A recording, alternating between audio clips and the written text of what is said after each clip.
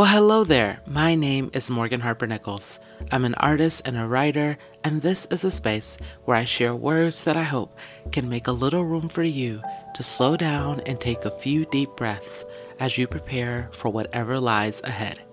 Thanks for being here today. And now, on to today's episode.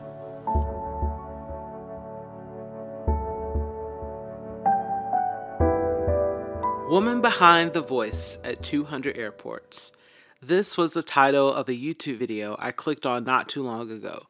It led me to an interview from CBS with a woman named Carolyn Hopkins, who at the time of the interview was 63 years old. Carolyn is better known as the voice you hear overhead in the airport, giving you all the details about departures, delays, and arrivals. When you're going from terminal to terminal, trying to figure out where to go, it's often Carolyn's voice that's the guide toward your next destination. One of the comments on this video said something like this: Carolyn's voice has helped millions of people get where they need to go. Watching this video and reading this comment put a smile on my face. And the more I thought about the story, the more I thought about how often we put this pressure on ourselves to always be able to figure out, how am I supposed to know where I'm going in life? What am I supposed to be doing? And the whole time we're asking these big questions, there are small moments of guidance that point us in the right direction. There are small moments of clarity that indicate the small steps that we can take every day. The literal steps that we can take throughout life may seem insignificant, and yet they are a part of something bigger. Think about stopping at a stop sign. If you're driving, this is something that you have to do. It's a part of keeping yourself safe and keeping other drivers safe as well. And yet, we don't really see that as a significant moment.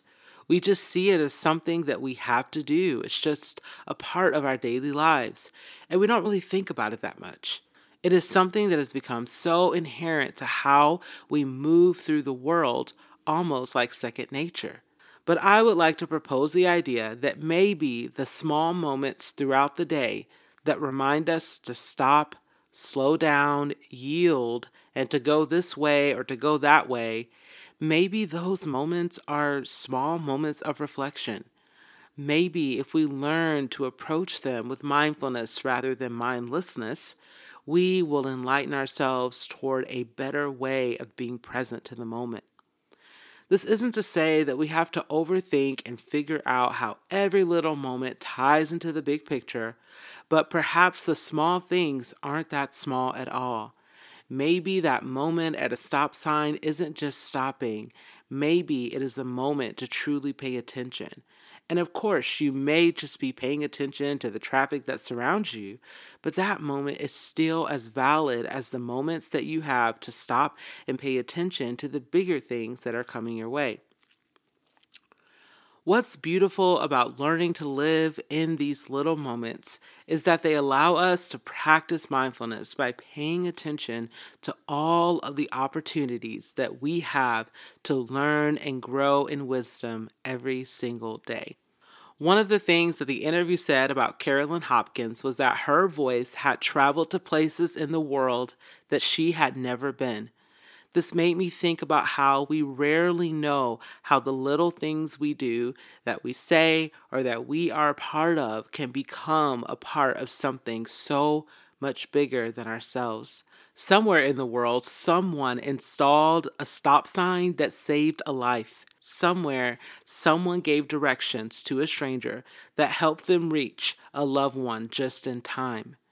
This morning, someone is restocking a shelf, delivering a package, or responding to an email that will help someone they don't even know finally take a much-needed deep breath. Every day, whether you are giving or receiving, you are taking part in moments that are attached to other moments. Moments that connect you with people that you may never even meet. Moments that create legacy that extends beyond your wildest imagination. As you travel throughout the day, think about the many ways that the small things really matter. Take time to find mindfulness in the small moments of pause.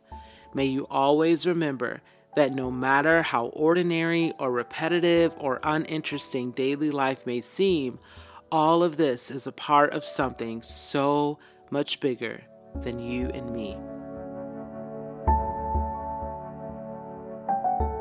Thank you so much for listening. And before we go, I would like to leave you with a question. You can either journal about this or just carry it with you throughout the day. How can a small act you perform today travel out into the world and extend beyond you? Thank you so much for listening. I'm Morgan Harper Nichols.